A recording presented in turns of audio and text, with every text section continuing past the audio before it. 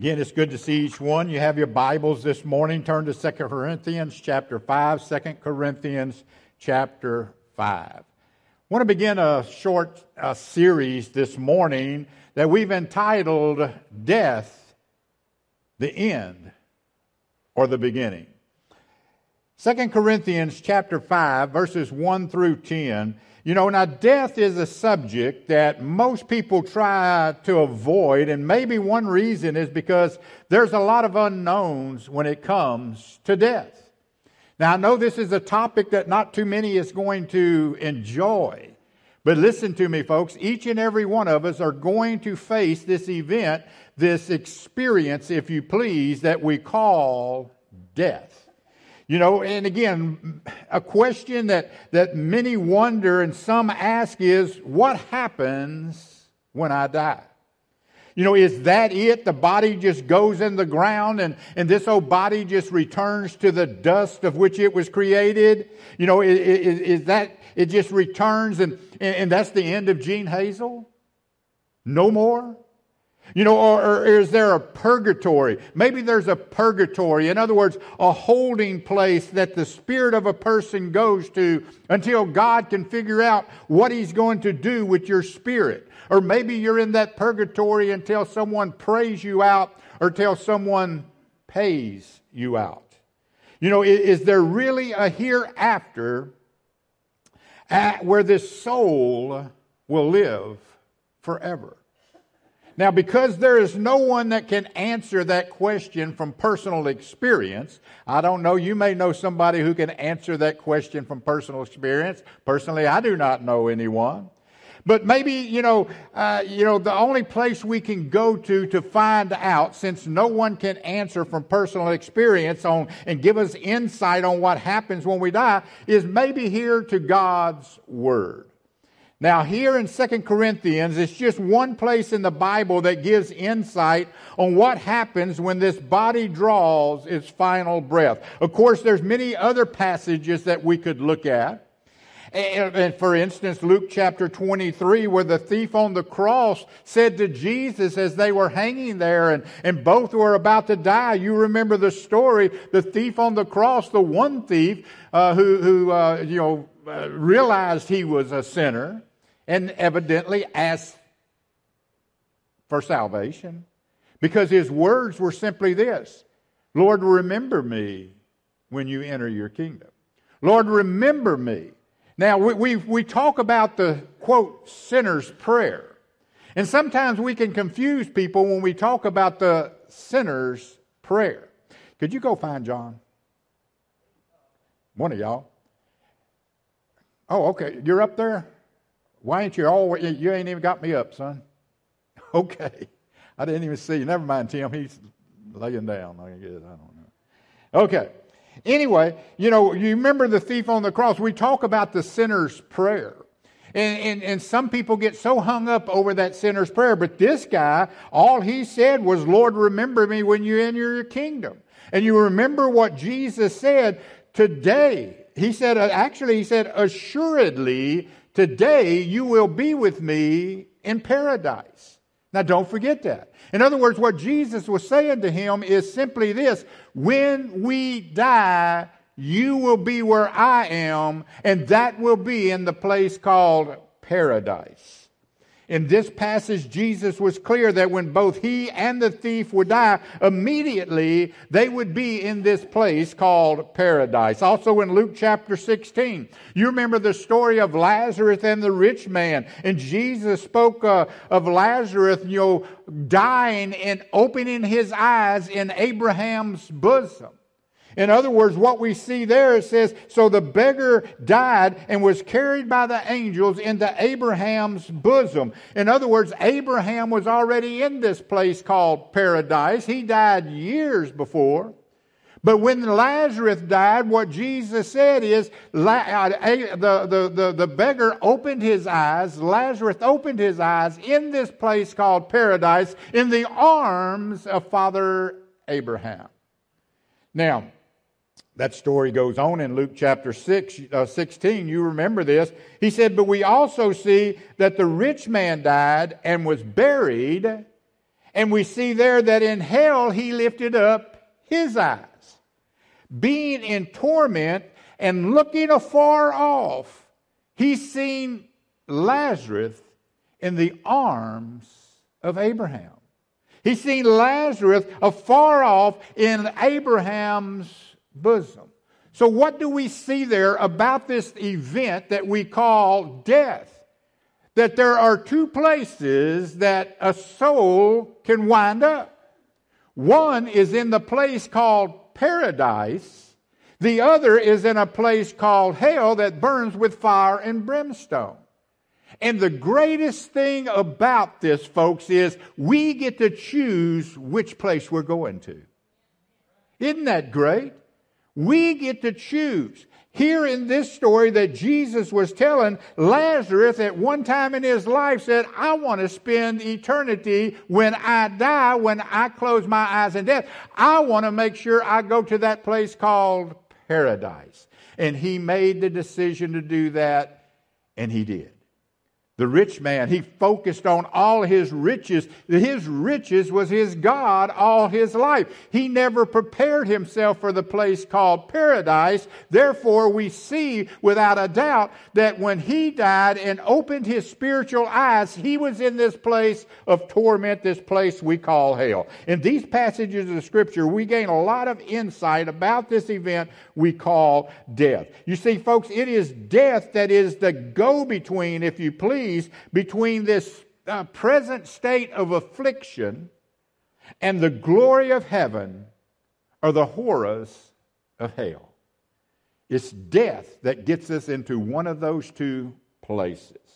You know, the one thing each of us here this morning have in common is that, barring the rapture of the church, barring Jesus coming again and rapturing us out of all this old world, we're all going to face this thing that we call death. You see, for the saved, it's going to bring us into the presence of the Lord. For the lost, death will bring them into everlasting punishment in this place called hell, this place that burns with everlasting flames. So without death, the saved would never be able to receive the eternal body of which God has for us. And if we want an everlasting body, folks, an eternal body, a celestial body, in the place that Jesus has gone away to prepare, we must face death in order to obtain it. You see, what is death? Death is simply the removal of the spirit from the body, which we now have. You see, we have a spirit within this body. And all death is, all death is our spirit separating from this body. You remember when God created Adam, we're told that he formed Adam and he laid Adam out there. And Adam had a body just like I have. His probably didn't look as good as mine, but, he had a body. I don't need no comments on that. Some amens would do. Thank you. But anyway, he had him laid out there and the body was lifeless.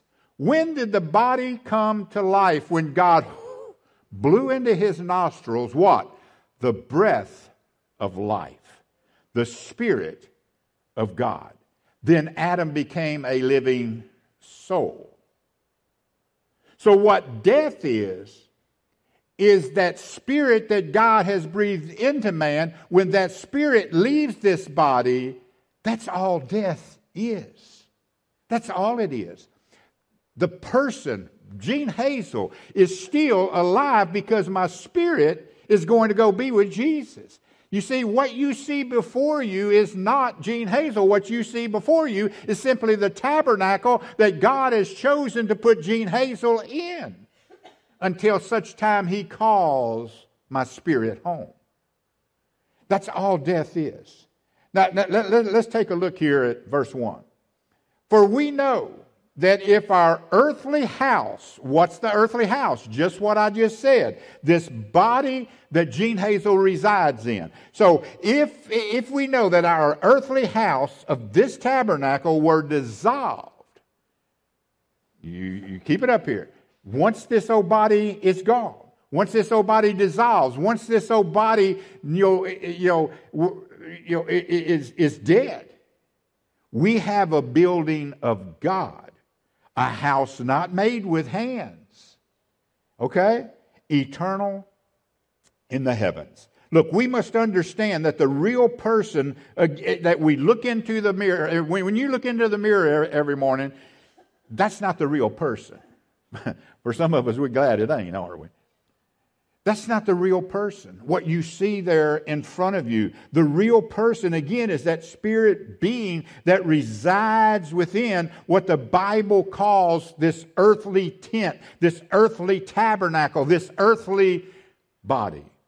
Let me just do a visual with you right quick. This is, if you can see, what is that? That's a glove. Okay, is that glove alive? There's no life in that glove whatsoever.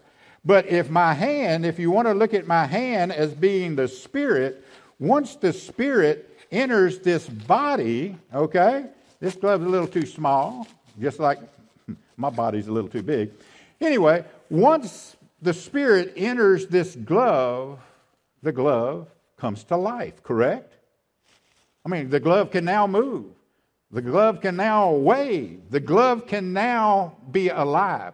Why? Because the spirit is within it. Now again, all death is when that spirit leaves the body, then what happens to the glove? The glove is now lifeless. The glove cannot move on its own. The glove can no longer function. Why? Because the spirit is no longer residing in it.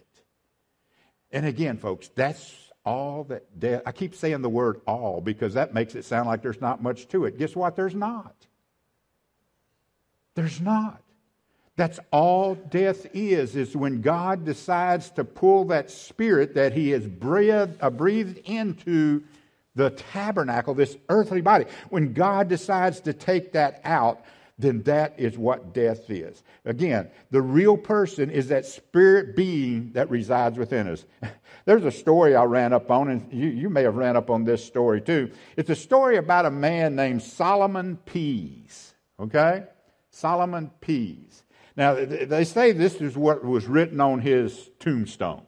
Okay? Let me read what they say was written on Solomon Pease' tombstone. Beneath these clouds and beneath these trees, here lies the body of Solomon Pease, under the daisies and under the trees. Pease is not here, only the pod. Pease shelled out and went to God. Now, whether that's on a tomb or not, I don't know, but it makes sense. And here's how it makes sense. This body is just a pod. It's just a pod. For those of you who are gardeners, you know that when the peas are ready to be picked, let's take, for instance, purple hull peas. What do you do to get the purple hull peas? You shell them out of the pod. You don't eat the pod. Okay? The life in that pod is that pea that you're after. So this body, if you want to look at it in a gardener's term, this body is simply the pod of which the pea resides. And once the pea is taken from the pod is no longer useful for anything. Does that make sense? You see, and that's all death is. Again, I'm using the word all. Look, the person who has accepted Jesus Christ as their personal Savior, when their eyes close in this life, their spiritual eyes open immediately in the next. Again, look at the stories that Jesus told. Lazarus and the rich man. Look at what Jesus told the thief on the cross. Today, you're going to be with me in paradise. When we close these physical eyes and we draw that last breath, folks, the next is looking in the face of Jesus in the place called heaven. Praise God. That's why, again, why Jesus told the thief on the cross, assuredly. Now don't miss that word. Assuredly, I say unto you, today you're going to be with me in paradise. What's the word assuredly mean? It means it's a fact. It's a fact. Thief, don't hope that you'll be there.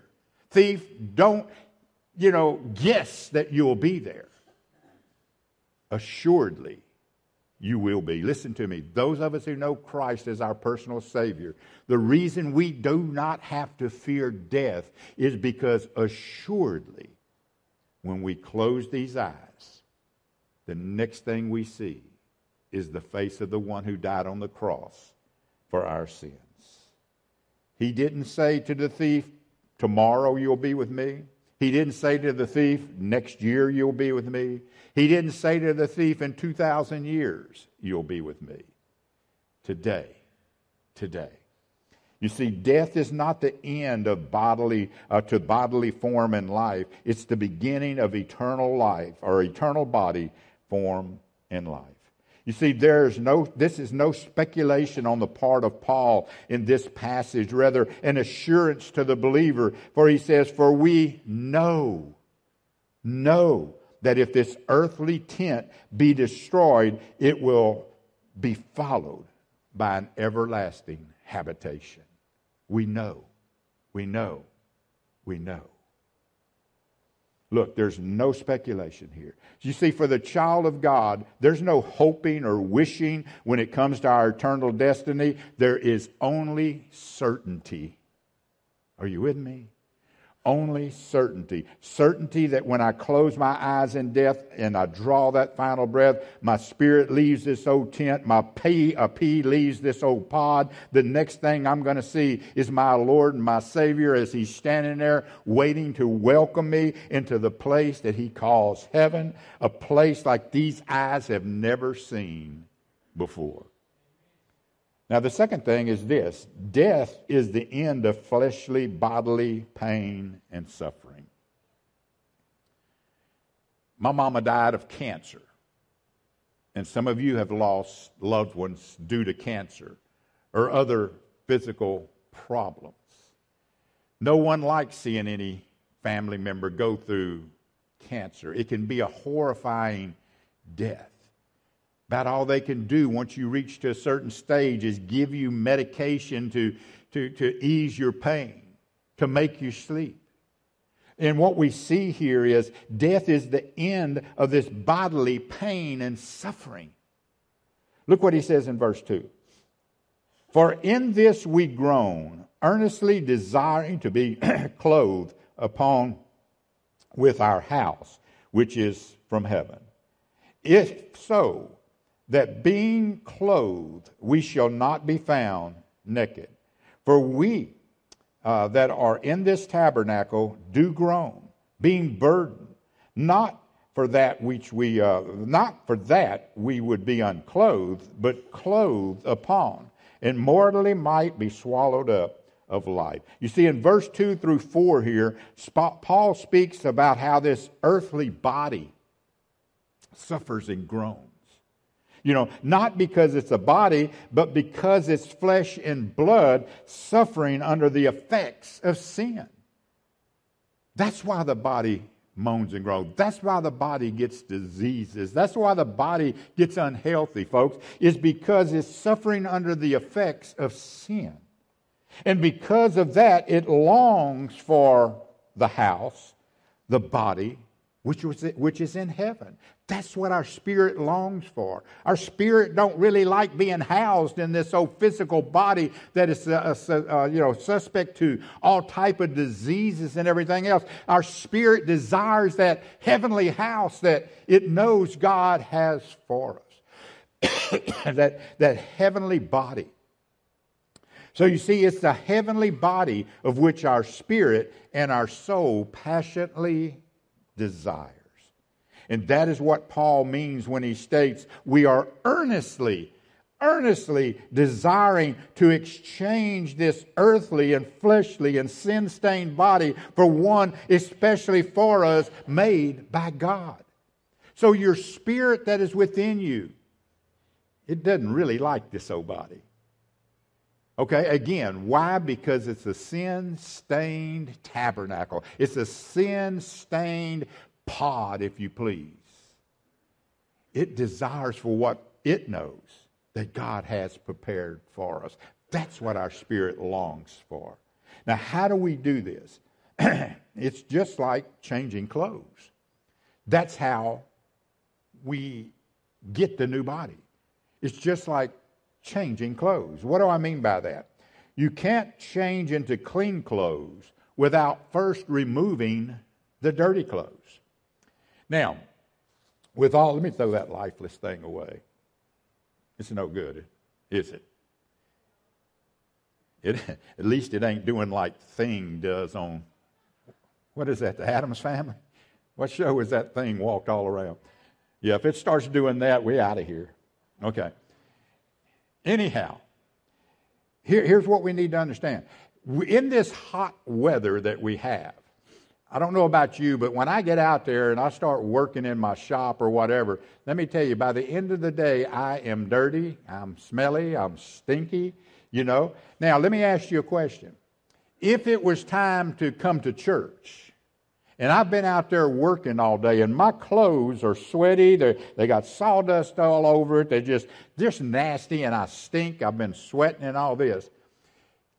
Would it do me any good to just put on clean clothes over my dirty clothes?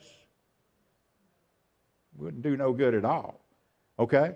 And that's the way it is with death. You can't change into the clean clothes, that new body that God has for us, until first removing the old clothes. So we can't move into that new body that God has for us until we shed. And again, I'm talking about who we really are, is our spirit, until our spirit changes out of this old body. We can not be able to put on that new body that God has for us. It's the same with changing our bodies, okay? We'll not be able to change into that clean, unstained body that God has for us until we remove this dirty one. You see, many fear death also because they're afraid of being left unclothed. Now, what I mean by unclothed is there's some who fear death because, am I just going to be out there just a spirit moving around? I mean, am I never going to have a body to reside in any longer? Look what he says here. Not for that we would be unclothed, but clothed upon, that mortality might be swallowed up of life. Again, for most people, they fear the unknown because they fear death. And even some who are saved still question what lies behind that shadow of death. Pastor, what's really behind that shadow of death? I don't know. I've never experienced it. But I know what the Scripture teaches. What is behind that shadow of death? And Paul is saying here that fear is sometimes a result of that spirit, wanting to go into a body, but not for sure if it's going to. What really happens to my spirit? And fear can cause us to question death. But Paul gives us the assurance that once we shed this old sin-stained, dirty clothes, God has a new set of clothes for us. A new set of clothes that will no longer be sin-stained. A new set of clothes that will no longer get diseases or anything else. A new set of clothes that will last throughout eternity. Now, the earnest that God puts down on this assured promise is that of the Holy Spirit. Look at verse 5. Now, he that hath wrought us is for the same thing is God. Now, look at this. Who has given unto us the earnest of the Spirit. Now, what's he mean by God's given us the earnest of the Spirit? The Holy Spirit is to the Christian what earnest money put down on buying a house is to the seller. Now, here's what I mean by that. When you buy a house, you give that seller earnest money. Now, what that earnest money is, it's a deposit made to that seller showing that you as the buyer has good faith in this transition, that you are going to buy that house. I'm giving you this earnest money to show you that I have good faith in your house. In your house. And this is one aspect of the Holy Spirit being sent to us by God. God showing His good faith in all that He has promised to us. The Holy Spirit is the earnest of God's promise. However, another aspect of the Holy Spirit is in the form of the Comforter. Jesus told His disciples in John 14:16, I will, when I go away, I will pray the Father, and He shall send you another Comforter that shall abide with you forever. So the Holy Spirit is, first of all, the earnest of God's promise. God showing His good faith. Here's how you know I'm telling you the truth. I'm giving you the Holy Spirit. And when it comes time for Mr. P to shed his pod, when it comes time for your spirit to leave this body, that Holy Spirit will be there to comfort you. That Holy Spirit will be there to strengthen you. That Holy Spirit will be there to guide you. And folks, we have that promise of God. So not only is the Holy Spirit the assurance to us that God will hold good on His promises, He's there to bring us comfort at the time or that moment that it's time to check out of this old sin-stained temporal clothing into that God has for us. So the new clothing is available, though, the new clothing is available only in the presence of God. Look what he says in verse 6. Therefore, we are always confident. Now, I want you to circle that word confident. Knowing that. How can we know? Because we're confident. Okay? How can we be confident? Because we know. Whether we are at home in this body, we are absent from the Lord. That simply means as long as we're in this body, as long as our spirit is in this body, we're away from God, okay? We're away from God. We're absent from the Lord. For we walk by faith, not by sight. Look at verse 8. We are confident, okay? We could put a but right there. But we are confident, I say, and willing rather to be absent from this body and present with the Lord. Remember a few moments ago I told you our spirit don't really like this old body? Our spirit don't really like being housed in this old sin-stained body? What's Paul saying there? That our spirit would rather be absent from this body and be present with the Lord. So you, the real you, not what you see in the mirror, okay? But the real you, your spirit, really desires to be with God, who created it, who created you, who created us. Now, I know for some people, they think that they can get everything they'll ever need from Walmart. Now, I hope this don't make you think less of me, what I'm fixing to say. But I can count on one hand how many times I go to Walmart a year and probably have some fingers left over. I'm not a Walmart person, okay? But, if Walmart doesn't have it, some people think, well, I don't need it. Now, some men, I guess I could fall in this category, think that, if it isn't at Harbor Freight, if it isn't at Tractor Supply, if it isn't at Atwood's, then it's not something that's really needed. Okay? Well, Paul is saying to us here that these new clothes your spirit longs for can only be found in one place. It's not Walmart. It's not Tractor Supply. It's not Harbor Freight. It's not Atwood's. It's in the presence of God. And it is the only thing that is really worth having in this life. It's the only thing. Look, while at home in this body, we're absent from the one who can provide our new body. Look at verse 6. Therefore, we are always confident, knowing that whistle. Okay, that's the King James word for, while we're here. While we're here in this body, we're absent from the Lord.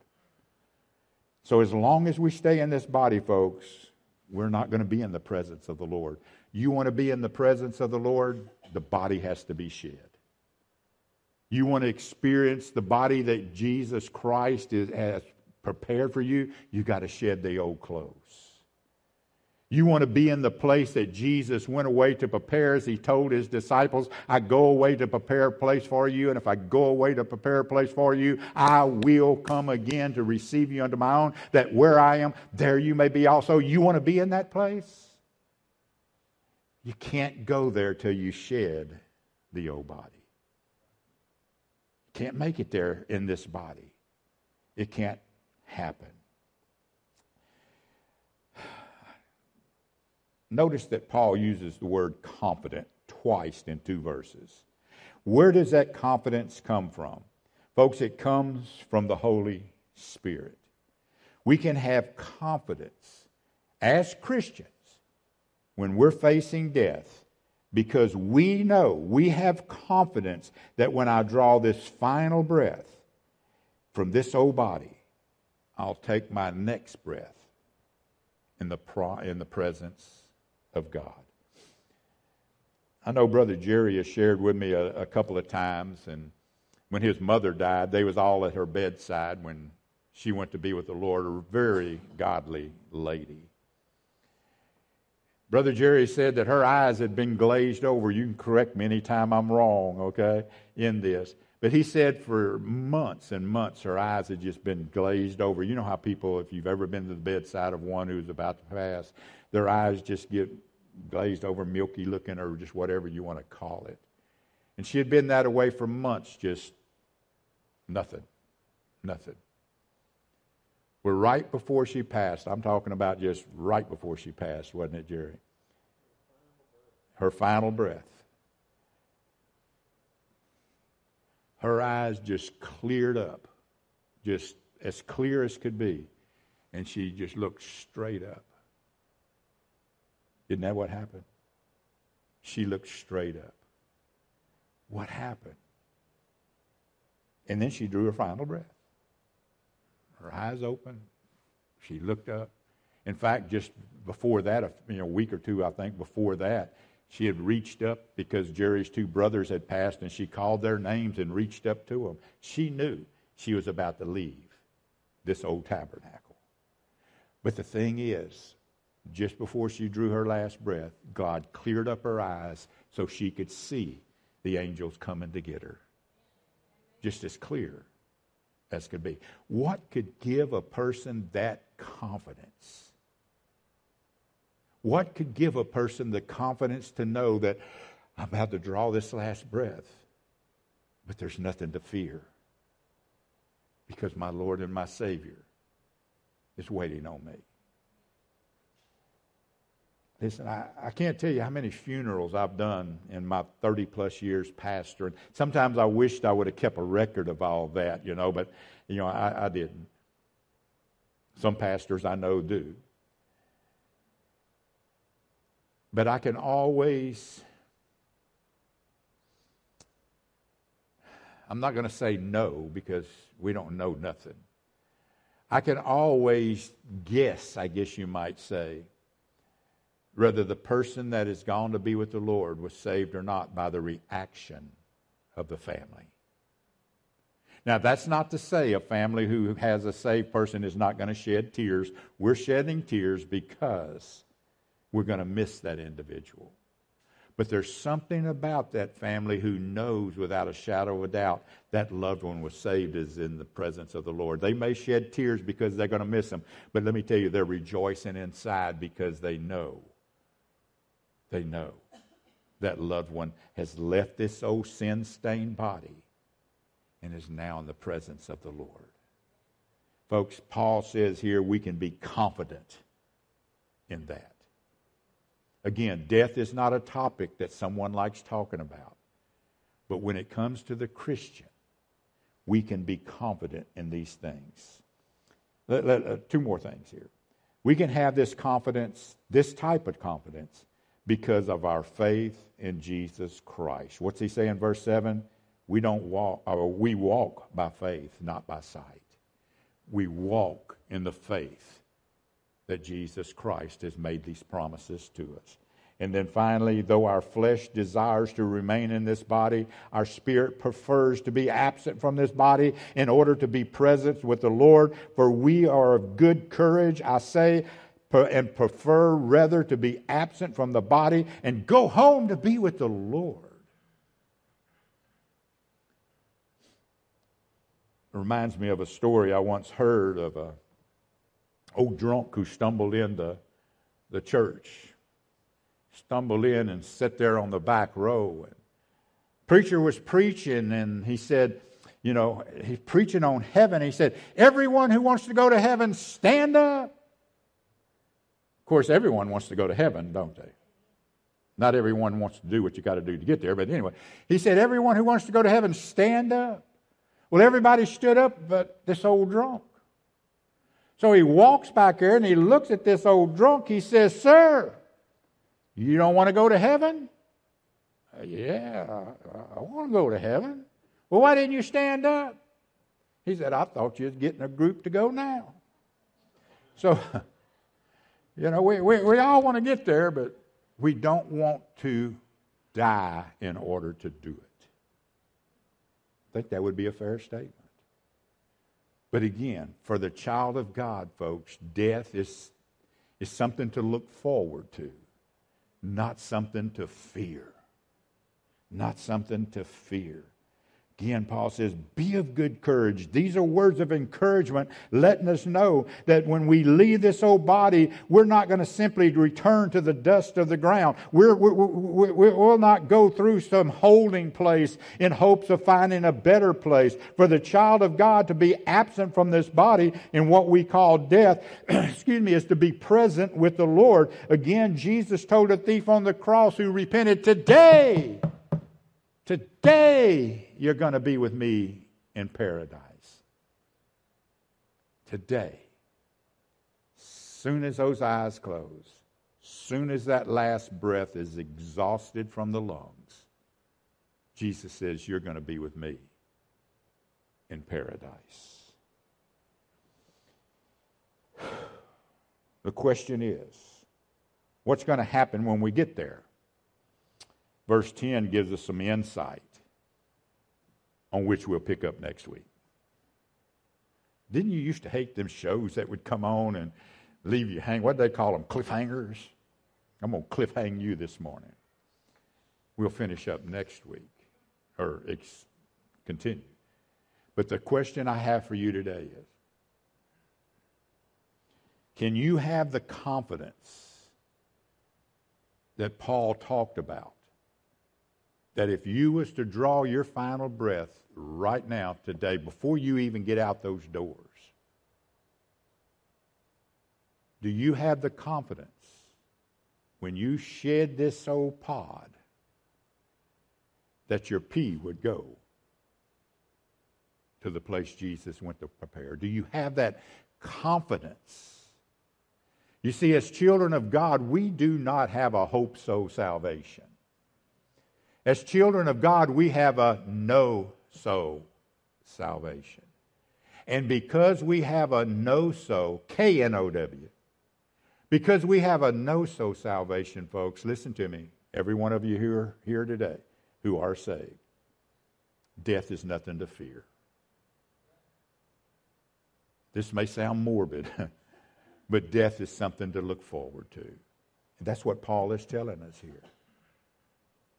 Desire to be absent from this body, to be present with the Lord. Do you have that confidence this morning?